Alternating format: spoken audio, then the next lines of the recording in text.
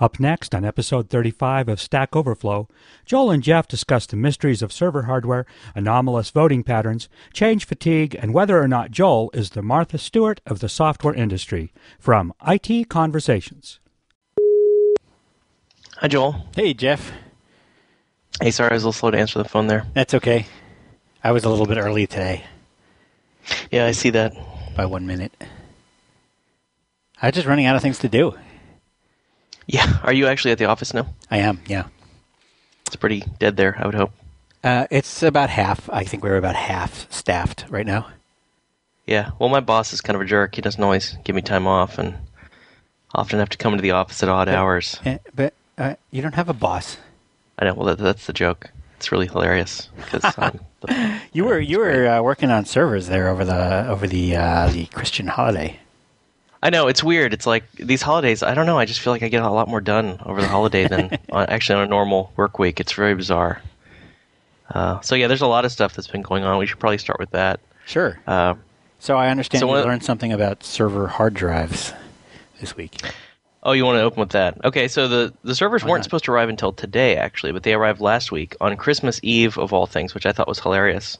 Like a big waste of space in that Christmas Eve emergency last shipment box, the UPS truck.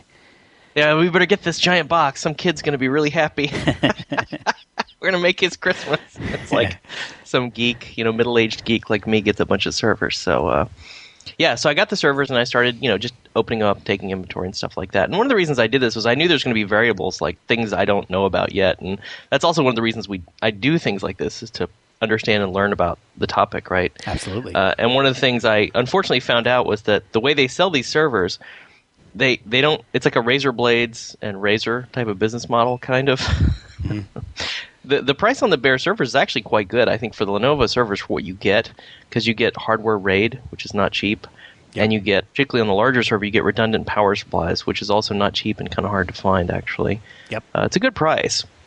But what I found out, sadly, is that I'd bought a bunch of hard drives to put in these servers to test the RAID arrays and just do some quick build-ups and stuff like that.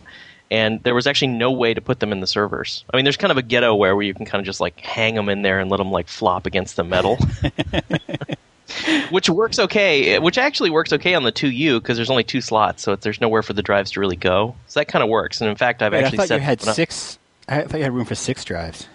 Well, we have 2 servers here. We have a 2U and a 1U. Yeah. And the 2U has 6 drive slots. Right. And the 1U has 2 drive slots. Oh, it's only got 2 the one already? I have. Oh, okay. Yeah, well, actually, there's going to be 3 ultimately that go to the hosting provider. So anyway, getting back to the actual problem is that these drive rails are not included, and these are just literally pieces of plastic, right? They probably cost like $1 to make. Are these rails or are they trays? They're rails with like an ejector switch. They're basically rails that have like a front piece so that it looks pretty, right? And a bar where you can like sort of eject the drive. Yeah, but there's no hardware. It's because it's RAID, and you have to be able to hot swap. And if you have to be able to hot swap, they want you to disconnect all the electrical conductors at the same time. So they want you pulling it out, to be able to pull it out. Well, the connectors in this case, it's SATA. It's just straight up SATA, which is like a very generic connector type. And SATA includes both data and power in the same connector. Oh. So there would be no way to connect this without connecting them all at the same time. Except if you can't just pop them in and out. If you can't pop them in and out, it's annoying. I mean, I could. Right. In my weaker moments, like, I'll just use duct tape. And actually, I posted on my blog about this, and people were like, you should, fabricate your own rails. I'm like, really? Fabricate my own rails? I'm all for DIY type stuff, but that's pretty far beyond the pale, far beyond my ability. These people are just showing off. And then the other one was like, just use duct tape and rubber. And, if I was going to do it in my house, probably I would do that, actually. Because, I could rig something up or use books or just prop them in there. But if I'm going to ship this to a hosting center, there's no way that I'm going to tape the drives in there. Right? It's just totally unsafe. And plus, like you said, what if I need to eject a drive and things like that? So you need the real rails. So some good came out of this, actually, other than obviously my ignorance about the business model. The only way to get these rails, I actually called IBM, is to buy a drive. It's literally the only way. So wait. Did you try Discount Technology? I did, but these are new servers. Like, they came out in October. Uh-huh. Now, what we're finding out, and this is one thing that came out of the post, is that some of the drive rails look identical for the older servers and the newer ones, from IBM to Lenovo, like that whole switch, because IBM basically gave their server business to Lenovo. So there's things that may work, and I have a couple things arriving this week that look like they might work, and they're much cheaper than buying new drives. Right. 160 gigabyte drive with the magical rails is $100. It's a tray. Yeah. So I did order 2 of those just to play with those and make sure those work. And I also ordered from an eBay seller that looks right if you look at the picture. And this came out of the comments on the blog, so I really thank everybody that gave feedback on that. Even if it was you're an idiot, that's okay. Well, no, it's just something you got to learn. Exactly. I had the same but thing. There was a lot of really helpful feedback, is my point. Yeah. And I went in directions I wouldn't have found myself, and that was one of the reasons I posted that. Plus, I just thought it was a funny story. The Ultimate Geek Christmas, like, oh my god, I was so excited. I was really, really excited about these servers. You have no idea. And it's like opening up a present and finding out there's no batteries, or you can't actually use the thing that you got. So anyway, I found it very amusing. So for me, that's another reason I posted it. Well, yeah, we had the same thing with the Dell servers when I bought the first Dell servers. This is one of the things I really liked about bootstrapping Fog Creek is that when I was having this kind of emergency where I'm like, holy crap, where do I get the trays for the drives? For the Dell servers that I just bought.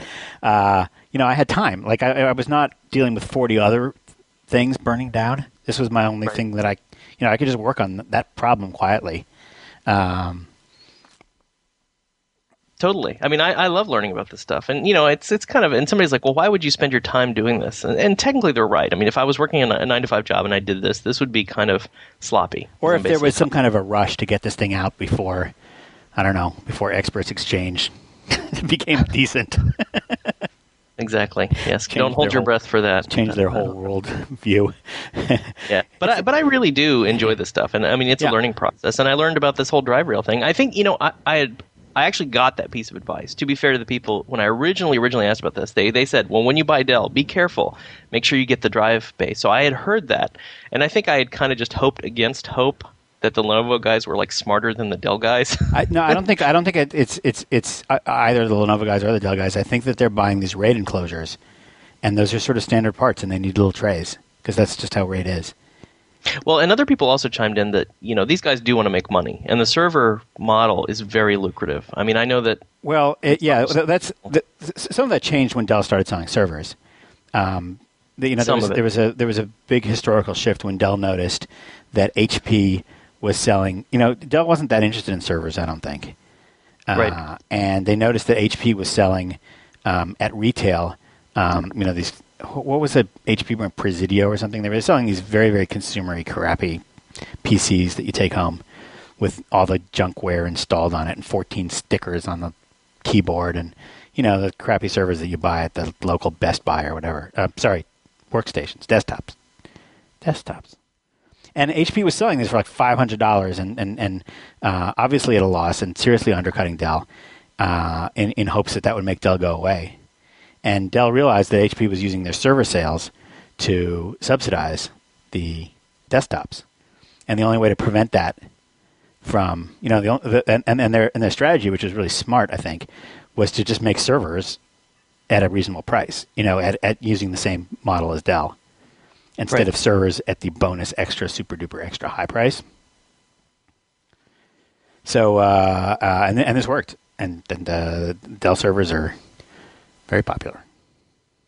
Yeah, I like the Dell, but I kind of object to the whole you got to call the salesperson to get a reasonable price thing. Like the whole, I don't know. Maybe I need to just get over it. Maybe you're. But I hate the fact that when you go to the website, like you get the sucker's price, and only suckers pay that, and that really bothers me at a very fundamental level. I think that's a bad way to do business. What? The same thing. When it comes to servers, sir, you would have gotten a better price on the Lenovo's if you had dealt through a salesperson. You would have, and you would have had a person you could call right now and said, "Why the hell didn't you tell me I need drive rails?" And the person would be like, "Oh, I'm sorry. I'll get my boss to let you have some." Well, this would be an advantage for Dell because Dell's salespeople work for Dell. Lenovo doesn't actually sell these servers; they partner with a bunch of other people. So, it was a choice. I actually do like the Lenovo hardware; it's really cool looking, and I mean, the RAID and stuff. Like I said, I'm still happy with my choice. It's just this drive rail issue, which, I'm on my way to resolving. So we'll see. And again, to get back to the original point, is like I on some level enjoy this stuff, right? I'm not going to do it forever. I'm not every server we make. I'm not going to hand build. No, that's the great thing about. I mean, this is what been in the way it's been for me with Fall Creek for the last 8 years. Is just I'm always working on something new. There's always some different things that I get to work on. Right. Like I just find RAID interesting. Like these really advanced, cool RAID arrays. Did you ever find out anything about the quality of the hard drives themselves? Because there was a time back when I was buying hard drives a few years ago where the SCSI drives were way more expensive than whatever cheap crap you would buy. It's piled high to the ceiling in Fry's. And one reason they were more expensive is that they had a higher MTBF, mean time between failure rating, and that number was widely recognized to be baloney. But I think there were different lines of hard drives the hard drive manufacturers made, and there were lines where they would actually spend a few more cents to put in ball bearings or whatever to make drives that could withstand sort of server use, where the drive might be literally in use all the time, perpetually. Well, they do actually sell. Okay, so there's been a lot of standardization in the hard drive front in the last, I would say, 5 to 10 years. So there's, I think, less difference than there used to be between, the crazy SCSI stuff. What they call a gamer drive. Well, if you look at what Intel does, I mean, it's not like a Xeon processor or some magical server processor. It's essentially a rebadged, think about economies of scale and how you do this manufacturing on a very large scale, right? You're not going to have special production lines for these small volume segments. You're going to just rebrand them. And to be fair, things Is that do really change. what they do? I mean, with the Xeon, that's definitely, I'm sure we're going to get all kinds of angry calls from Intel employees telling us that Xeon is definitely a different beast. That's absolutely the same. I mean, it really is. I mean, it might have more cache, right? Like they might sell more expensive versions that have more stuff. They're bigger. They come in this gigantic assembly, like a big old paperback book. It's just so they can charge a higher price, really. But on the hard drive front, they do sometimes use different firmwares, because I will say this, the disk usage pattern for a server is very, very different than a workstation usage pattern. That is absolutely true. Mm-hmm. And you'll have firmwares that are optimized for server use. Now, as far as reliability and stuff like that, I mean, I'm just not a big believer in it, because I think if you have a RAID array, that's the entire point, is, inexpensive disks, right? You're using disks that aren't that expensive. And you just, if one fails, you just pop it out and put it back in, and the RAID array rebuilds, right? Oh, wait, you know what? Before you put these things off in the data center, make sure that you've tried that and you've practiced and you've learned how to do that and you've learned. That's entirely the point of this exercise. That's why I was so frustrated, because I thought it was going to be just like you said, like you pop out a drive fails, you pop it out and you pop in a new one. That's right. That's what I'm going to test. Yeah, we actually had drives start failing in a bunch of our servers all at the same time, because that's the other thing, is they generally tell you not to try to buy drives if you have like two mirrored drives or something. You want they need to be the same size and stuff like that. Sure. But you probably want them to be from different manufacturing runs or different companies or different manufacturers or something, because otherwise there is a very, very strong correlation in when drives fail to like the manufacturing run. If you take two drives out of two boxes that you got right next to each other, there is a much higher probability that they'll fail within some close time period than if you took two random drives. Oh, really? Yeah, there like actually is some kind of failure affinity, and there was every once in a while, and you could see this in the old days of using it. I don't know if this is true anymore. I'm just like, maybe I'm aging myself, but definitely if you go look on Usenet, the archives, every once in a while, wherever it was, you would see 8,000 people all saying, "Holy crap! I have an IBM Cheetah, blah blah blah, whatever it is, the exact drive that they had, and it just failed." Is anybody else seeing this? Yes, I just had 16 of those fail yesterday. Right. And they would, like, all over the world, they would all fail at the same time. And, it was something to do with, that particular manufacturing run. And it wasn't, like, outside of its unusual, it wasn't an unusual time for a drive to fail. It was just that because the drives were made literally one after the other, they failed at the same time, which is kind of strange when you think about it, but who knows? So that's one of the maybe it's like witchcraft things that the people, server builders, will often do, is try to get off-run drives. Yeah, it's possible. Now, the drives we did buy, and I sent you the link to them on Newegg, are technically, although they're SATA and they're mainstream, they're designed for data center use, right? They have, that's how they're specifically sold, and they do cost like $10 to $15 more than your average drive, and they have a 5-year warranty. So I am trying to buy the longer life drives. But on the other hand, I'm going to send like 4 extra drives to the data center just to sit there. Let me tell you what happened to us. We had these 2 servers in the office. They were the office servers. They had all our data on them. And it was RAID. And people told me when I was talking about RAID, I talked about this on my blog, and I said, I'm going to get these RAID drives, et cetera. And so one of them fails, and I was all, what people said to me was, oh, with RAID, you got to worry about the RAID controllers because the RAID controllers are just not that good, and they're likely to have bugs, and the RAID controller can really like trash your data on all your disks. And I said, what? That doesn't make sense. And indeed, that's what happened. Lo and behold. But it was actually worse because I had a drive that I knew was okay. I had one drive that I knew was ruined and one drive that I knew was okay. And these drives, when you're using hardware RAID, it's not just a regular drive. Like if you popped it into a computer, you would see all your files there. It knows that it's a part of a RAID set in some way. That's right. And it's That's worse true. than that, which is how does the RAID backplane, it has to remember what the RAID configuration is. Like are you using RAID 1 or RAID 0 or RAID 5 or which drives belong to which sets. That whole RAID configuration thing has to be stored on the RAID backplane in some kind of EPROM or some kind of like long-term memory type scenario. And if that gets fried, there's a backup copy on every drive that's a part of your set saying exactly what the RAID configuration was. And it says this drive is number 3 from set 1 through 6 that consists of blah, blah, blah, blah, blah. And the trouble is if you then pop that drive into like another RAID array, into another RAID backplane, or if you just kind of aren't paying attention to what you're doing and you don't know what I know about this RAID configuration information, what I know now, and I didn't know then, then it might say, oh, here's an unrecognized drive. Okay, well, I'm going to use the information that I have on the backplane, which is that should be a mirror of drive A, and I'm going to rewrite it with a mirror of drive A, and you immediately lose all your data. Awesome. So there's like all kinds of ways. This happened to you guys? This is exactly what happened to us. This is actually what happened to us. But to be fair, that is exactly the reason I have these servers here, because RAID is the big feature where I need to play with it and have some understanding of how it works in practice. Yeah. I'm going to eject drives, insert drives, and just see what happens. I had done a little bit of that. I had done like, all right, I'm going to try just pulling out a drive and putting in a new one. And that worked the way I expected it. Rebuilt the drive. Everything showed up the way I expected it would. What I didn't expect is, I think what I was trying to do is put a drive on a new machine and expecting that to just kind of work. And it turns out you don't really understand. It was trying to be too smart, right? It saw that the drive had this identity information on it from a similar RAID controller or the same RAID controller. Yeah. And made some assumptions based on that. I'm pretty sure it made the assumption that it knew what was going on. I don't remember what it was, but it was just wrong, and it wound up wiping out my one remaining copy of the data, and so we had to go to backups, which wasn't the end of the world, but... Right. But to me, this stuff is kind of fun. So I'm looking forward to it. I don't want to bore people with tons of server talk, but that's where we are, and I, for one, find it interesting. Well, I thought it was interesting because I just wanted to talk about it because, some of our listeners will be doing things like this, and at least they should know what to watch out for. Oh, sure. Totally. And that's why we're doing it. I learned through painful experience. That's how we do it. So when the next time the servers are down, you can curse me. It's like Jeff had to build his own servers. That's why everything is down. So we actually...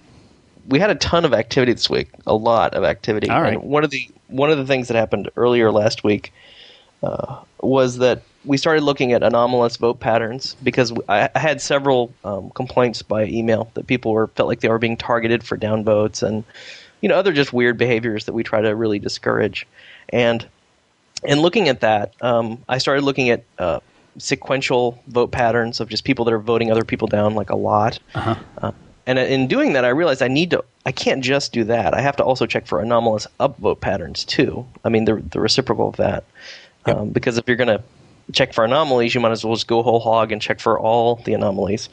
And we found quite a few, many more. There were like 4 times more sort of upvote anomalies than downvote anomalies. So that's good in a sense because it means there wasn't a lot of vendettas going on.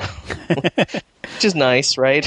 But on the other hand, it was kind of a bummer because there was actually quite a bit of strangeness with upvotes that we identified. And our strategy with this, and I wrote a blog entry about this and I tried to explain it. Now, I have to be a little intentionally coy about what we're looking for because I feel like if I explain exactly what we look for, people are just going to optimize around it. Yeah. And if you're smart, you'll be able to do that anyway. I'm not saying I can stop you from fraud. Well, but you can make it harder, and then there will be less But fraud. you can make it more annoying and more difficult, and that's what we're trying to do. And if I seem like I'm being coy, I apologize, but that's why. Because I don't want to give people a laundry list of here's how you get around the checks on Stack Overflow to see if votes are valid. But I will say that I have total confidence for the things that we're checking for. Every time I have gone in and hand-checked them, they have been correct. So rest assured that voting... not that the reputation number is like your insurance score or anything ultimately matters, but in the way that it's calculated, it is very, very, very accurate. People were definitely. I mean, there were definitely people that we always desired the point system to be a motivator, but there are some people for whom it was just hard for them to disengage and realize that it's just a number that we print next to your name. Sure, totally. And it's weird for me because having created the point system, I don't really take it that seriously. I mean. It's serious in the sense that, okay, the intent of the point system, the reputation system, is just so that the system learns to trust you. It doesn't mean anything more than that, right? It's just a number that determines how much our website, how many abilities you should have on our website, and how much it should trust you to do the right thing. With the logic being the more you're invested and the more other people like your stuff, the more invested you are in the website itself. And you're not going to do anything crazy like going and delete everybody's profile or edit everybody's post to say, I'm a doofus and stuff like that. Because it would make you look bad at that point, because you're invested enough in the website that it's also part of your identity is attached. Well, beyond that, it's also a system whereby we encourage the behavior we want to encourage. Just by having policies about points, we say, hey, here's how you use Stack Overflow. Right. That's very, very true. Let me okay. Yep. No, go ahead. I just had a completely different topic, so if you want to finish that one. No, that one's pretty much done. Okay.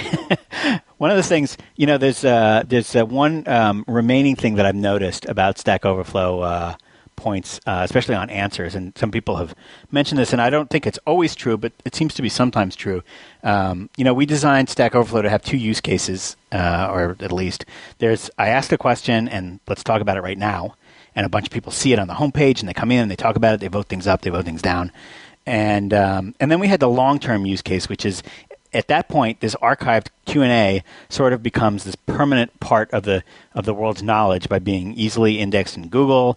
And the next use case is all the people who are having that same problem and are finding it already asked and already answered in Stack Overflow. So they're coming back after a long time. That's sort of the long tail usage. And one thing that people sort of complain about is that sometimes an early answer gets voted up a lot, even if it's not the best answer. And an answer that comes along 3 weeks later that is much better because it's the question is no longer as active, nobody's looking at it anymore, and nobody looks down at the bottom kind of to see that new answer. As a result, it takes it a lot of time or it may take it forever. I don't know. It's taking it too long to earn enough points to move up in the rankings. Have you seen that? I don't know. I haven't seen that on a lot of questions. I've seen it on a couple. Some. I mean, people can come in, but this is the problem with coming in late to a conversation. I mean, if you come in really late to a conversation, I mean, that's just the price you pay. But I have seen posts where there have been new entries at the bottom because I actually go in. The mitigating factor here is I think if you're really interested in the question, you will read every answer. If you're really interested in the question. You really will. I mean, if you're just browsing, you don't care. Yeah, especially if especially if it's a real programming question where it's very specific. Yeah, if it's a real programming question that you're really encountering, believe me, you read everything, right? You got to give the reader some respect. I mean, if they're coming there because they're interested in the topic, they will read every single thing that's posted. So that's topic A. Is rest assured your stuff will be read by the people who really need to find it. Now, as far as it getting voted up, you're right, because there's just not that many people that are going to find it over time. So you can't really expect to come in a month later, 2 months later, have a really awesome response. It could be awesome. Yeah. And then have it get immediately voted up the top. That's just that's not going to happen. I don't know of any way to fix that necessarily. Right. Well, the question is, will that – there's also another sort of a related problem is that the people who come in late are – those Google users with a particular question. Once they get their answer, they're out of there. And those people are not as likely to be Stack Overflow members, not as likely to vote up. Although anybody can vote up. But they're not as likely to be invested in Stack Overflow in the same way because they're just sort of hit and run looking for an answer to their programming question. Well, which that's is true. Fine. Now, we want to serve those people too. You have to note that you'd have to have some reputation to even vote up. I mean, it takes 15 rep to even earn the right to vote up. Yeah. Because we don't want vote gaming exploits by anonymous users. We have to have that. Right. So that's true. So if you found it and you're like, oh, great response, you literally could not vote it up. Yeah.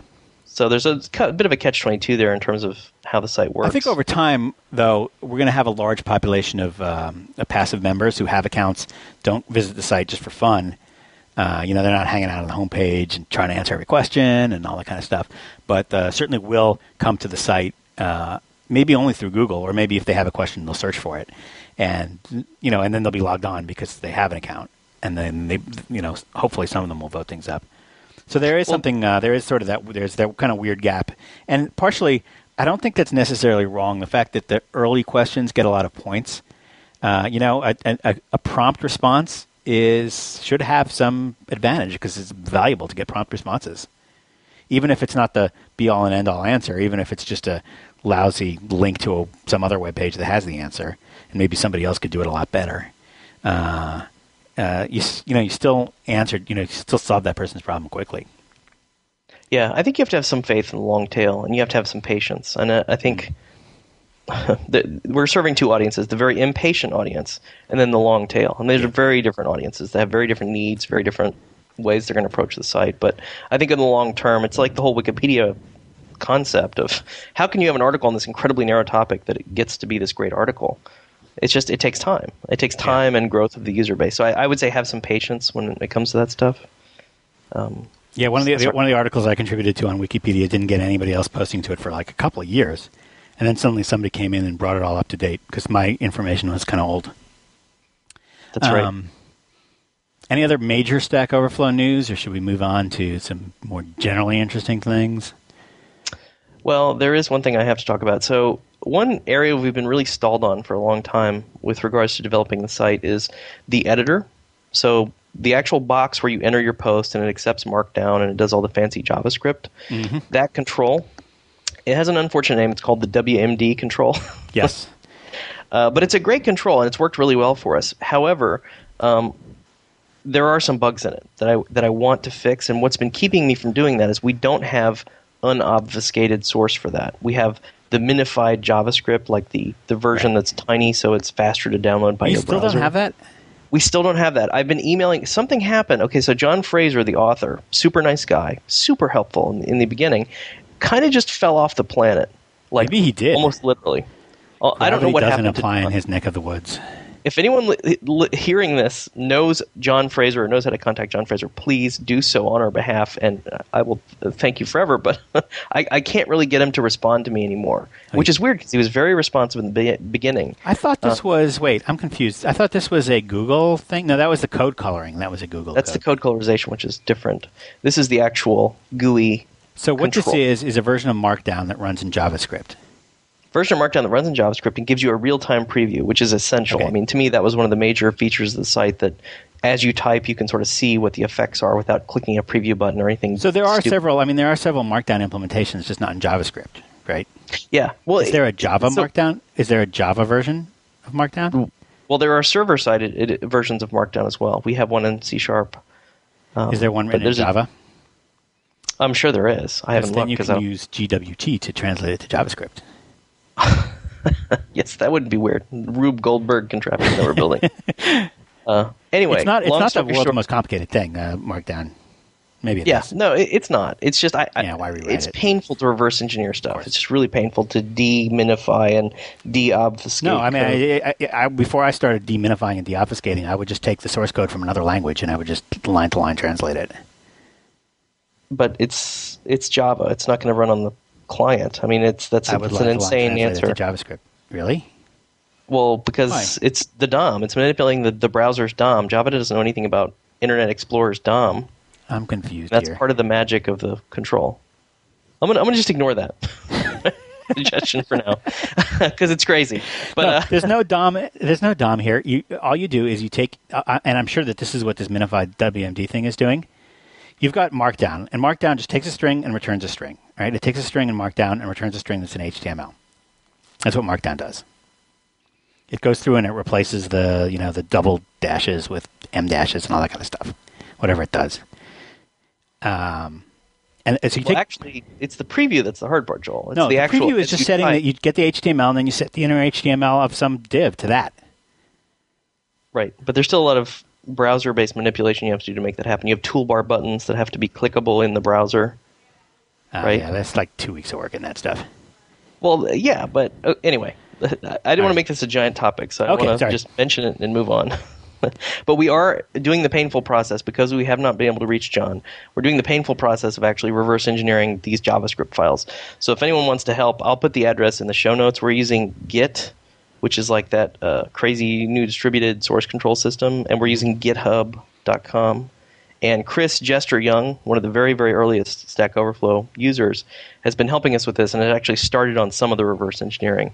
So it doesn't look like we're going to hear from John, because it's been out there for a few days, and I emailed John again and haven't heard anything. So we need to really start on this in earnest so we can actually fix a lot of these bugs we're running into with WMD. And an example of one bug that's really annoying to me personally is I use Firefox 3 usually for the most part, although I use Chrome as well, and IE sometimes. When you click on a post, you'll notice on a normal web page you can hit space to advance the page, and you can use the arrow keys to scroll. That does not work in Firefox 3 for us. Because the WMD control, for some reason, and this is exclusive to Firefox 3, absorbs those keystrokes. It's really annoying. These are the kind of bugs that we want to fix once we have a version of the source code that's actually maintainable and editable. Okay, so I'm looking here at, here might be another approach. I'm looking at, Aaron Swartz has this website called Jottit.com. Yep, we know Jottit. It has one of those. It has the preview thing with the I don't know if it's using WMD. I doubt it, because Aaron Swartz was one of the original writers of Markdown, so I think he probably might have just written this. So maybe he can give you some code. It's possible. I do want to continue down the WMD path for now, because we've been really quite happy with WMD. I mean, it does everything that we wanted, and we spent a lot of time researching this decision early on. And I think the confusing part is that we had such a good dialogue with John at the beginning. I had no idea it was going to fall off the face of the planet was a possible outcome to this relationship. So I had no way of knowing this would ultimately happen. But anyway, so I just want to mention that. That's another thing we're embarking upon. And okay, do you have an email to Aaron Swartz? Because he might just have the code and give it to you. Yeah, I'll try that. There we go. Eventually, I have to say it 3 times, and Jeff will listen to me. Well, eventually, I just tell you what you want to hear so we can move on to the next topic. Go ahead. I know you're having fun with the whole reverse engineering, the minimized code, and none of the variable names are ever going to be right, and you're going to figure out what every single line does for the rest of eternity. Yeah. Well, I figure if we rewrite it, we'll own it, because a longer term, we did want to have a version of WMD that we customized. Yeah, to us, because we have. Being a programming site, we have specific. You have needs. to own that. You have to own that code. That's got to be. I mean, you have to have at least the ability to make bug fixes to it. You have to. Totally, and that's So that's why ultimately it's kind of worth it. It would be much easier if John materialized on the planet somewhere, but you can't always get what you want. So that's that. Okay. Next. So that's most of the Stack Overflow business. We did do a bug fix with regards to reputation, but we probably don't need to get into that now. We've talked probably enough about reputation for the moment. Nobody's listening anymore. We should put all the reputation computation stuff at the end of the podcast. Possibly. I'll move it. I'm just going to play this podcast backwards.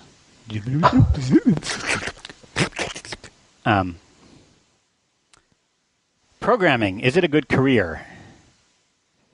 Yeah, so I stole your Joel on Software forum post because I liked it. And I was trying to send you a message, too, that I think you should write shorter form blog posts. Like, I think... I remember I tried that. This was on Stack Overflow podcast number, I don't know. But I tried that. I said, what did I say? I said, don't write comments. No, I said something that they decided was controversial and idiotic. Oh, I know. It was something about defaults or something, or modal dialogues, or... Oh, don't disable menu items. Remember? I posted something. I was trying the shorter form thing. That was extreme. I wrote the short form. Don't disable menu items. That was a Twitter message. That wasn't really a blog post. It was like 3 paragraphs. Yeah. So we know that doesn't work. Yeah. So anyway, for people, we should explain what the topic is. So somebody on Joel's software forum. Is it the business of software forum? No, it's discuss.joelonsoftware.com. It's just Joel on Software forum. / Joel. Had essentially, and I'll paraphrase here, had essentially said that due to economic uncertainties, they weren't sure if they wanted to be a programmer anymore, if it was the right, a good career to be in. Maybe they should become a doctor or a lawyer or something. Yeah. And Joel had a really awesome response. I don't want to summarize it completely, but basically saying that programming is a great career and that you make quite a bit of money for not having to go get, say, a PhD necessarily.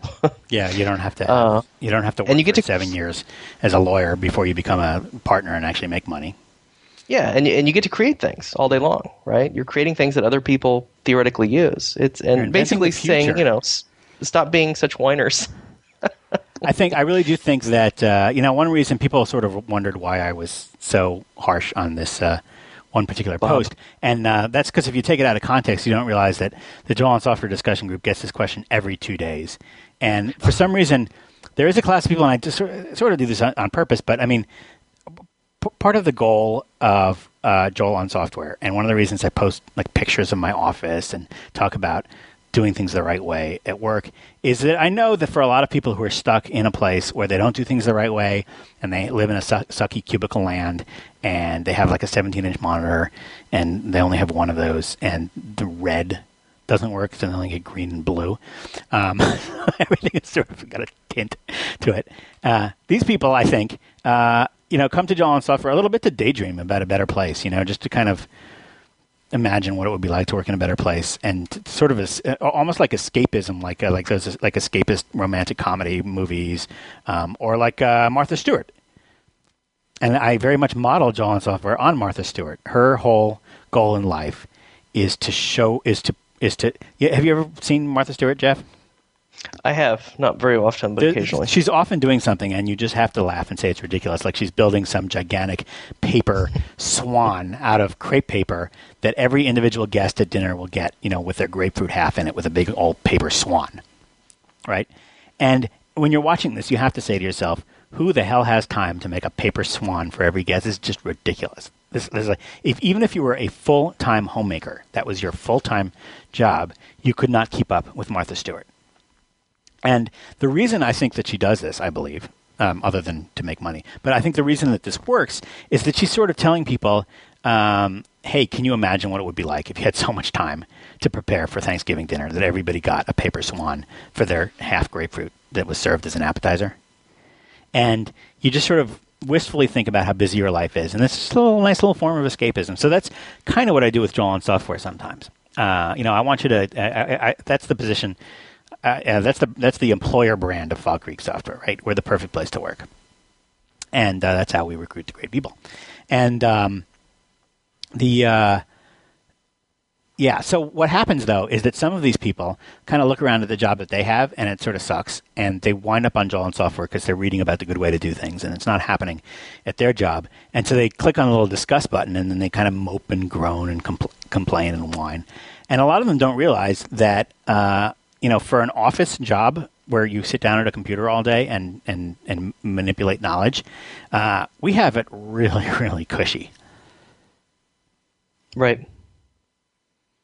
I mean, what are you going to be like an editor at a newspaper? Think about it, like everybody does office jobs. Every time I go to the doctor's office and see the people that have to like deal with all the insurance paperwork in the doctor's office, and they're like in a closet with all the patients' records, and they're just really, really jammed in there, and the doctors are mean to them, and their working day is miserable, and they get nothing. And these people have RNs, so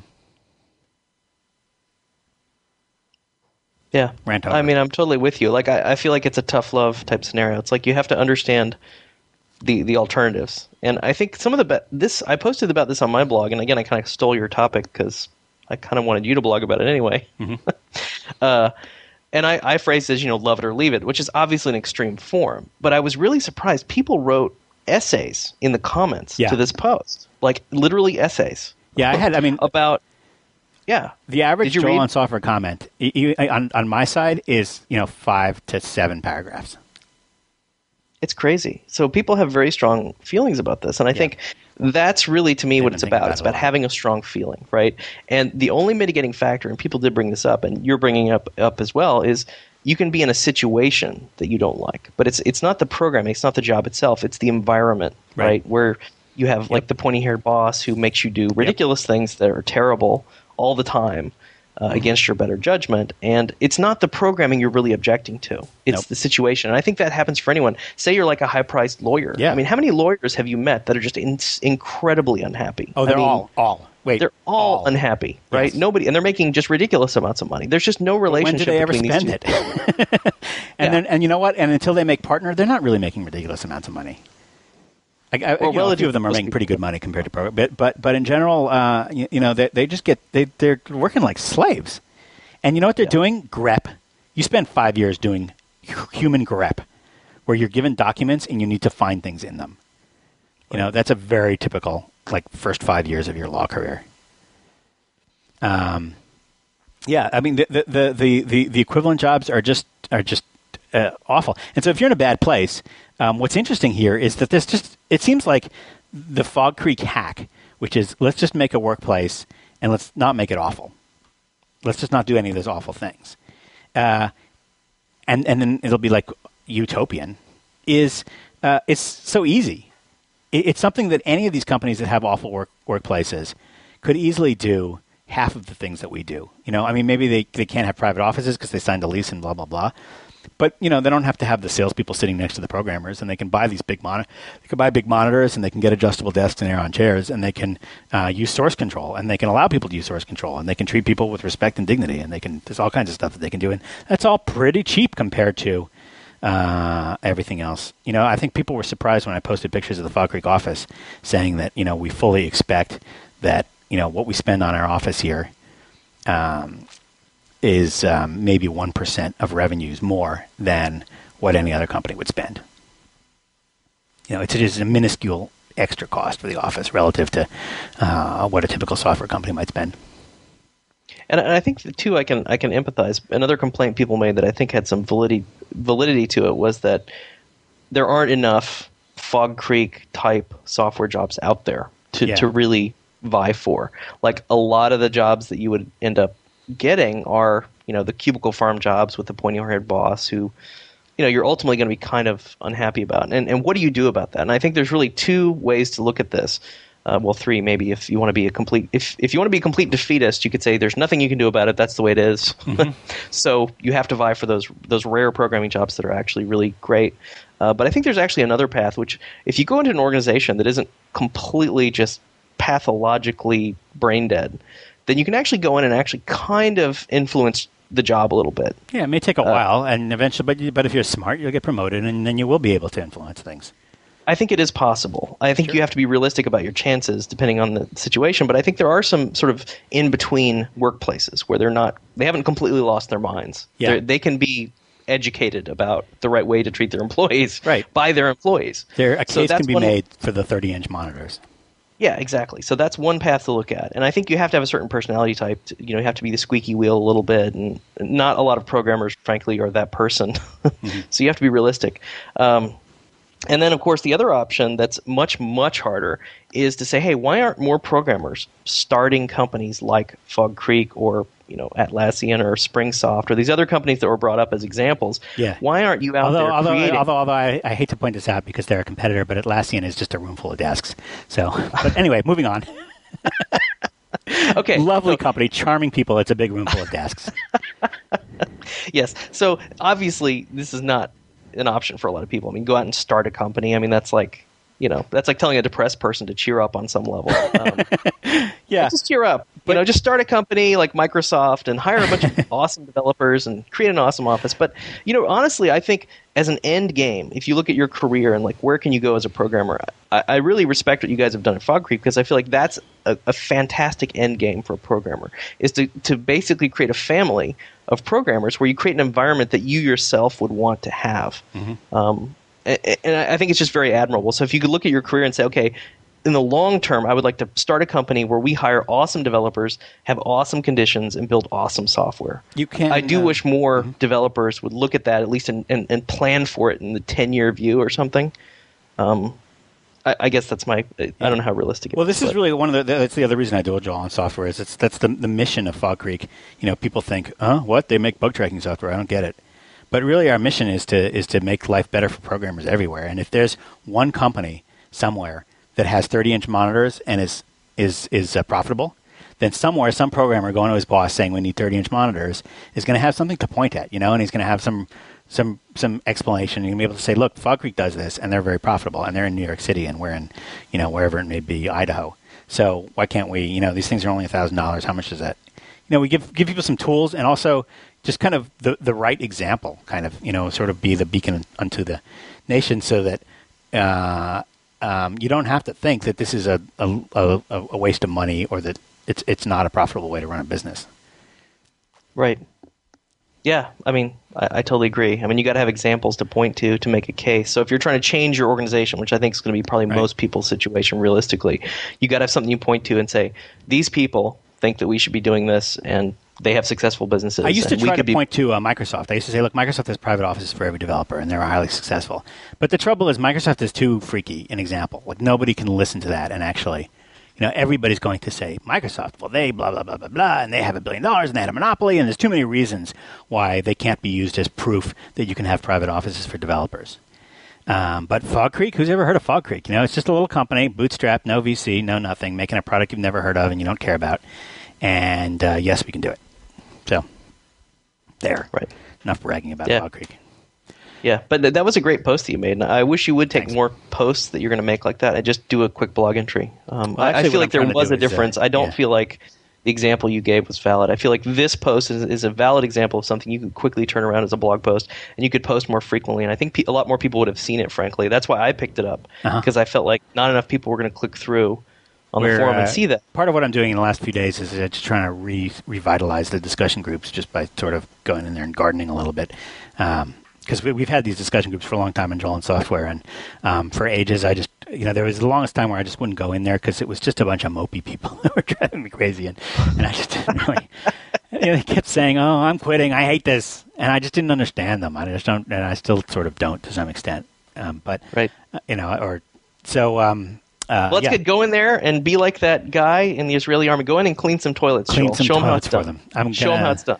Yeah, the other thing I'm doing is I'm having a lot of fun using my moderator capabilities on the Joel and Software discussion group. I used to be a lot more light-touched, but now this is just something I want to announce. If you ever visit the Joel and Software discussion group, if you assert a point on the Joel and Software discussion group, if you say, quote, this is a terrible time to quit your job, for example, then you need to back it up. And there are two ways you can back it up. You can sign it with your name, or you can explain why. And if you're not doing either of those things, it's getting deleted. Because I don't need anonymous votes for particular positions. I either need arguments or who you are. Tell me who you are, because if I know who you are, then I'm going to use your reputation to decide whether or not that quote is important. But if you're not signing things with your name, a lot of people just leave it blank. They don't put in any name at all, or they put a dot in or something, and or they just make something up like the letter D, and then they just make these little flyby arguments. Which is like something they might say at a cocktail party if they were just walking by. Wait. The user D posts on your forum? I know him. Really? No. Then I'm going to delete. I'm just going to delete it because it's just not adding. And actually, I've been doing a lot of that and actually dramatically improving the signal to noise ratio, which means reducing the. Well, why don't you just require people to enter, something valid? Why don't you require registration at that point? Yeah, I could. I'm tempted to require registration. I'm tempted. There's a lot of people just want to. The number of people that are anonymous. Registration has been available, and I keep saying, and it says all over the site. If you're anonymous, your post may be deleted. But it's still like running like 90% anonymous posts, or people using handles, and it sort of drives me crazy. And I'm very sympathetic with the idea of posting anonymously, if you don't want to leave a breadcrumb trail for your employers and stuff like that. If you're complaining about work, but if you're talking about something else, just use your name and use this to build your Google reputation. This is your chance to post something with your real name so that when somebody types you into Google, they'll find you being thoughtful and saying something intelligent. So the value of using real names on the internet, I think, is huge, but some people are just scared. Right. Well, this gets into the whole reason we created Stack Overflow. I think it's a balancing act. I mean, you want to allow anonymousness, but you got to have the voting system. And honestly, you should probably be using the Stack Overflow system for your discussion groups. I thought of that. Yeah, I thought of that. There's something that different that happens in the discussion groups. There's an attempt here. The Stack Overflow system of Q&A with the voting and so forth makes a lot of sense when it's Q&A. But the discussion group is supposed to feel like you're sitting at a table with a bunch of people and you're talking about something. So, or even like this podcast between you and me, sometimes you just get off track. But there's only one thread of conversation. I don't have threads here. And that's because that's sort of more like a real-life conversation with a bunch of people. If you get off track, okay, we'll talk about that other thing. If that first thing was important and we need to get back to that, I'll bring it up again later. And there's this feeling that it's like more like a bunch of people contributing sort of long thought-out things. And it's not like there's the perfect answer. You know, there's something that's kind of broken if you try to have a conversation in Stack Overflow because the posts keep getting resorted. Yeah, right. just that's true. That's true. But I think in your case, you kind of have to go to with registration in the absence of a voting system. Well, we might, because you have no other objective way to determine. We might do.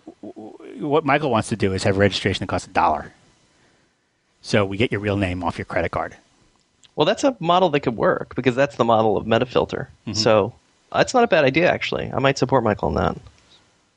I think you're right. We might do that for the business of software discussion group. It's a different kind of different people getting advice about running business and that kind of stuff. Kind of a different vibe, and I think that they feel more directly like there's value to them out of being a member.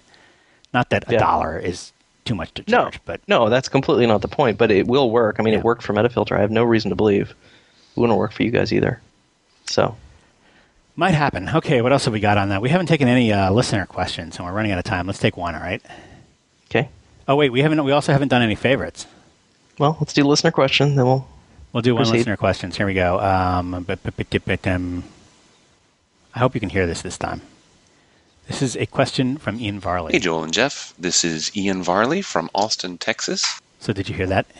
I did. Okay. Hey, Joel and Jeff. This is Ian Varley from Austin, Texas. A few episodes back, you answered a question about how to get through a slump in your coding career, sort of like a what do you do if you get coder's block kind of question. And one cause that I didn't hear you guys mention, and I think this is a huge culprit, is that a lot of career programmers eventually just get exhausted by how relentless the pace of change is in this industry. Like, say you've spent years becoming a SQL guru, only to wake up one day and find that Link is the new hotness, and you don't know anything about it. And, sure, you can go and get a book and learn it, but after a few cycles of that, I think a lot of programmers just get exhausted and give up. So I guess my question is, for Joel, you've been doing this longer than most, and you still seem pretty excited and engaged with new developments in software. So how do you keep from getting change fatigue? Thanks. Yeah. So, well, first of all, it's not entirely true. The languages, there are only a couple of programming languages in which I can sit down and dash out large blocks of code without ever consulting a manual. And both of those languages are obsolete. So I am sort of behind. I haven't had time to necessarily keep up on everything as much as I would like to. So, for example, I don't actually know how to do anything in Link. Now, I don't really see this change fatigue. I think that the argument here is a little bit backwards of change fatigue. I sort of would be fatigued if I had to keep still using the same technology all the time. There's nothing more fun than learning a new thing, and I think a lot of programmers like that. And everybody here, maybe it's just a different, I don't want to say class of programmer, but just a different kind of mentality or a different kind of passion for the field. But you can pretty much count on the fact that most Fog Creek programmers would be very comfortable in Ruby and Python, even though none of them ever have to code in Ruby or Python for their job. So that says something about, and these are relatively new languages, and pretty much everybody here learned them kind of on their own in their spare time at home. And in fact, we're sort of doing a new documentary about software development at Fog Creek, and as a part of the documentary, I went around and asked everybody what their hobbies were because we wanted to get some video footage of them doing whatever their hobby was to make it look like we're all fun, exciting people with all these interesting hobbies. And the hobbies were Python, Ruby, programming on your own. I think the passion comes from the change. That's the exciting thing, getting to learn some new tool and getting to play with it. And in fact, the usual problem that I have is the opposite, discouraging people from playing with new tools. Yeah, I don't. This question comes up, and I don't get this question because to me, the thing that attracts you to the field is that it's constantly changing, probably more than 99% of the jobs out there, everything changes all the time. So I don't know why you would like it now and then hate it 20 years from now. And maybe that's just me. But the other thing is I view like relationships, like long-term relationships that you're in are interesting because, oh, it's the same person over and over. Isn't that boring? Well, no, it's not boring because that person is changing all the time in very small and large ways, right? So the change becomes the things that attracts you to long-term relationships, I think, if you know what you're doing. So I would view software development as sort of the same relationship that, yes, okay, we don't have SQL, we have LINQ, but LINQ is clearly based on SQL. It's a lot of the same concepts, right? Yeah, it's not like this alien civilization has landed and given us a new language. Right. This is based, you're building on the work that has gone before. And this is your argument about learning C. It's like, well, you learn C and, that's the bedrock that a lot of other stuff is based on, pointers and arrays and things like that. So understanding that will help you with this crazy new stuff that's really just, iterative improvements on what we had before. And it's also exciting because, it makes your life easier. Things that used to take a day can take, 4 hours because we have better tooling. So I don't know. I view it as continually exciting. On some level, I don't get this complaint that things change too much and eventually you have change fatigue. There are some things that I want to. I do get fatigue from. It's not really change fatigue, but all the changes mean that sometimes you don't even have time to learn a technology at the depth that you might have used to know a technology, if that makes any sense. Like, for example, I can look, C is very deterministic, even compared to C++. With C++, you never know that an operator isn't overloaded and some funny thing is going to happen when you call it. But with C code, you can pretty much look at the code and know exactly what assembly language would be generated, and you know exactly what it's going to do. It's a very small language and very, very deterministic in some ways. So, not that every language isn't deterministic, but, the class libraries aren't that big. They're not class libraries, whatever they're called, the libraries, the function libraries. And, it's pretty much, you learn a few things and you understand the various memory models and that's it, you're set. But in new programming environments, like, say, ASP.NET programming in C#, for example, you have a huge class library. You got all the browsers. You got the CSS, the HTML. There's this gigantic world of things that you have to interact with, and there's no way you can possibly learn them all. And so you have to page fault in the knowledge, basically say, all right, I'm about to do a database connection. I'm going to have to learn how connection strings work or whatever the database connection method is. And now there's a new thing to learn, and you learn it just enough to get where you need to get, but you never really learn it in depth in the same way that you might have learned some early programming languages, some of the languages from 10 or 20 years ago, where you really did know everything about them. And that can be kind of frustrating. There's a thing, I'm reminded of this thing that catches me all the time. For those of you that have done any web forms coding in ASP.NET, if you've ever dragged out one of the data-bound controls onto your little surface and hooked it up to a date-time format thingamajiggy, and then tried to format the date time, and then run your code, and the date time format is not getting formatted. And it's because of some little bug in the design where you have to find some property that that's called HTML encode and set it to false. I don't know why or what. I don't even understand why. And this is a thing that you'll search on Google for days, like, why can't I change the formatting of a data-bound date time in ASP.NET on web forms?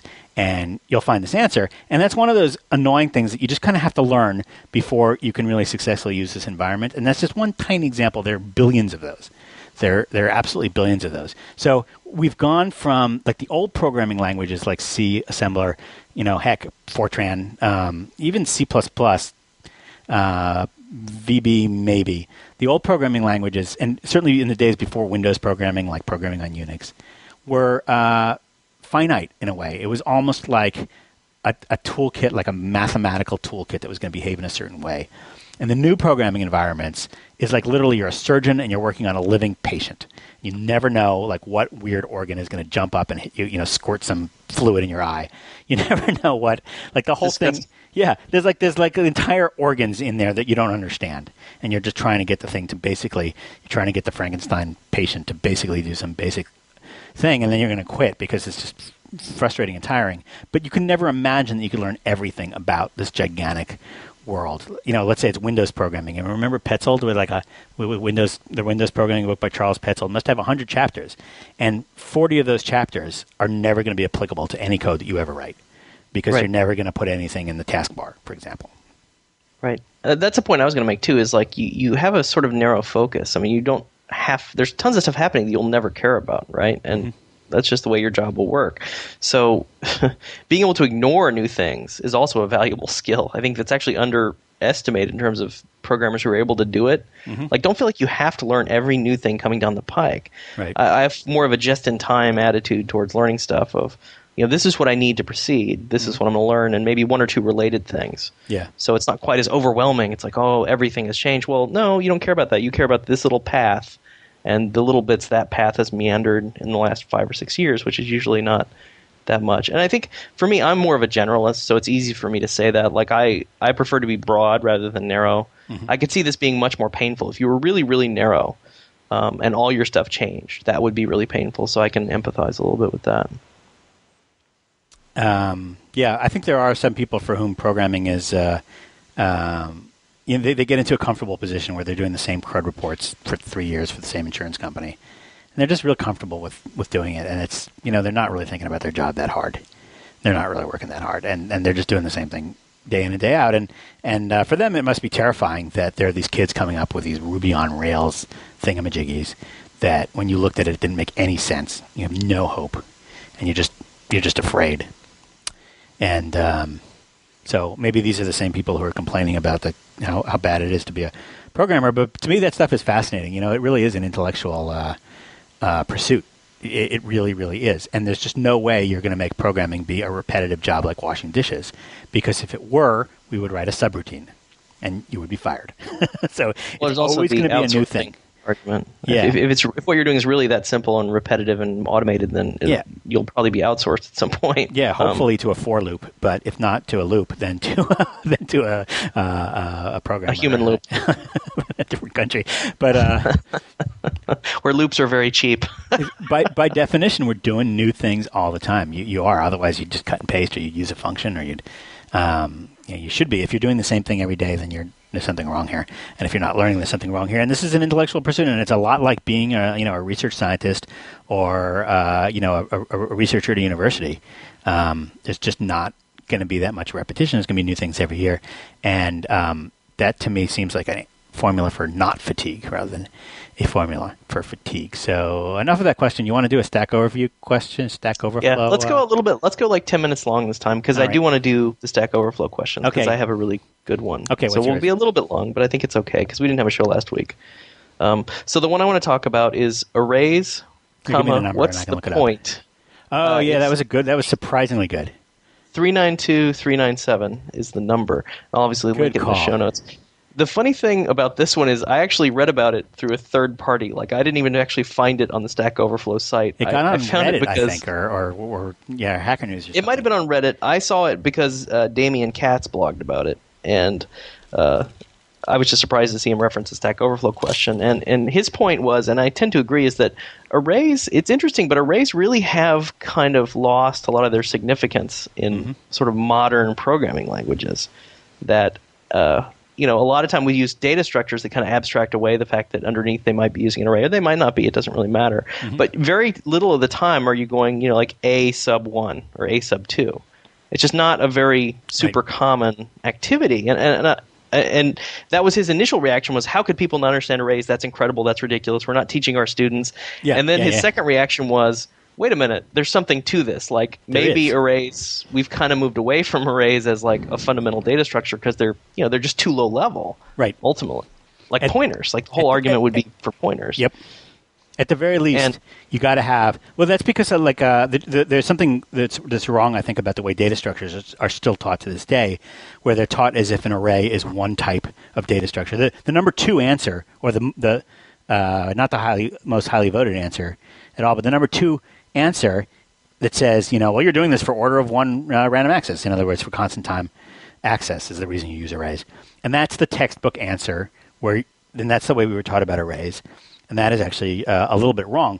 We've been teaching people for all these years that an array, you got arrays, you got dictionaries, you got hash tables, you got binary trees, and you got linked lists, and those are all the data structures. And whenever you want to do something, you got to pick the best data structure. And actually, an array is more of a fundamental building block of data structures. It's not really a good data structure to use because it doesn't, unless at the very least you need to manage memory so it can grow. Yeah, it's almost like a really low-level structure now. It's interesting how rarely I build arrays, and you don't really think about it because I think particularly the older you are, the more you've used arrays historically, and you just kind of... I've used them once, and it was you kind of forget how rarely you use them. When you think back, though, when was the last time you used an array? Like an actual, just a raw, plain old array? A bare, dim array of strings, array of ints, or array of pointers, I guess, would be the ultimate array, right? You don't even know what's in there. But you can't. The trouble is that the real reason is, think about it this way. Here's sort of proof that we don't use arrays. You know that there's that old chestnut that the only reasonable numbers you should ever see in source code are 1, 2, and X. 0, 1, 2, and X. Like sometimes 2 makes sense, not that often. 1 definitely makes sense. But if you ever see like a 14 in source code, you know there's something strange here. Because why would it ever be 14 all the time, you know? And so it's the same thing with the lengths of a data structure. The length of a data structure. It makes sense to have a data structure that can hold one thing. Sometimes pairs make sense because maybe it's a dictionary and it's like a lookup, name-value pairs. But 7, a thing that's always 7, like when does that ever happen? So you almost always need a variable-sized data structure if it's larger than 2 because of that sort of chestnut. And if you need a variable-sized data structure, an array is already going to be falling down on you. It's already not a good way to do things. Remember, redim. Yeah, and you could do redim, and it's ridiculously inefficient.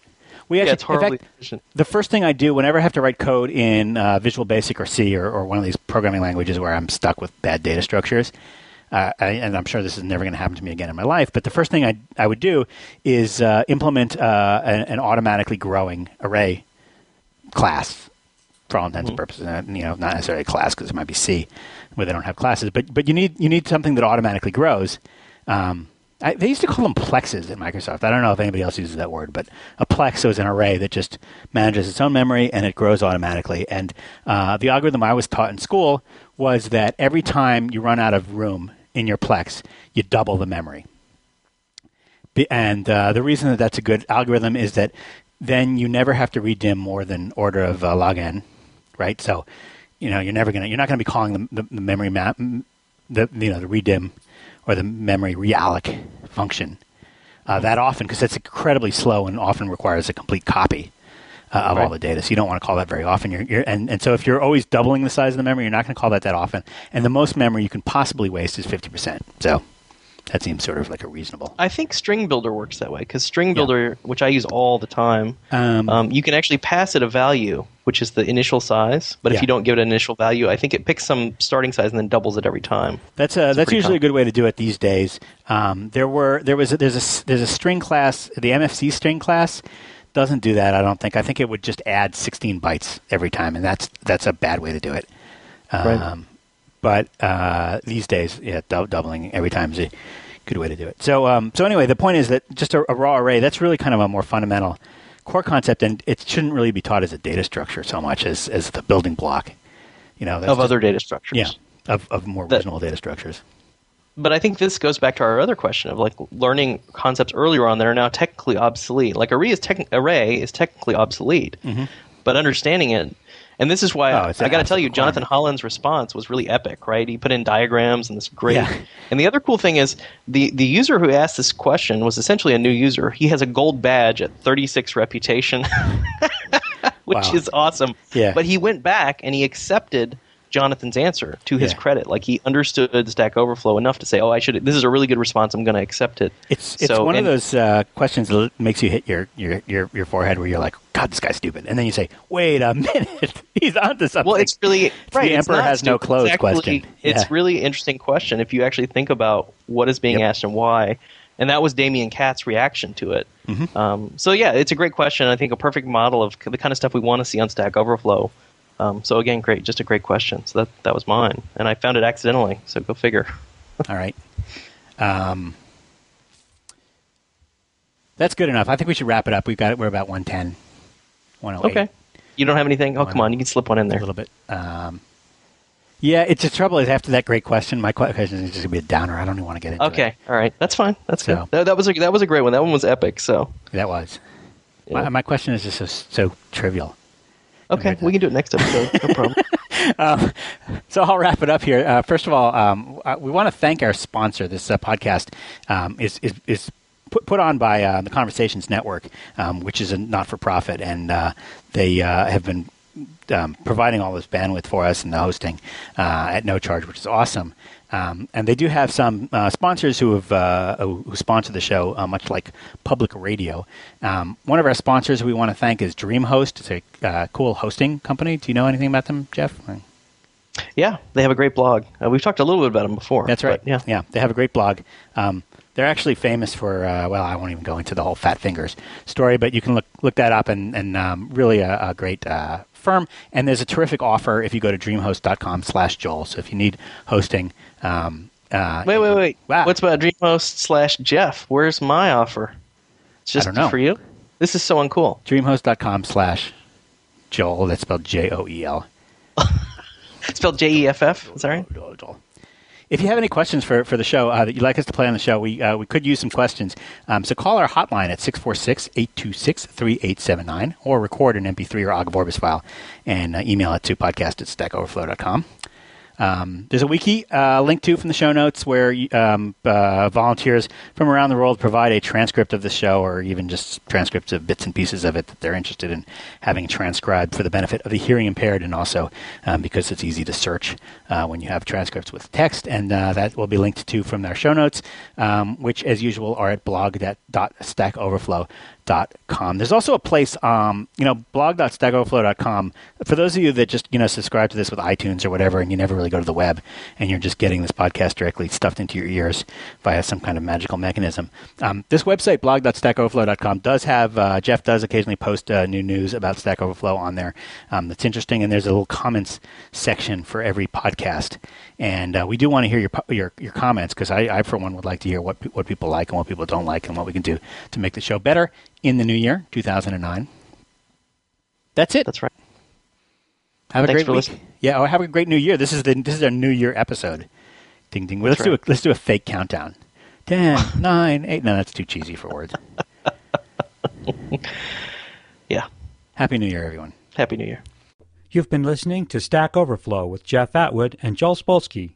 The post-production audio engineer for this program was Joel Spolsky. Our website editor was Jeff Atwood. The series producer is Jeff Atwood.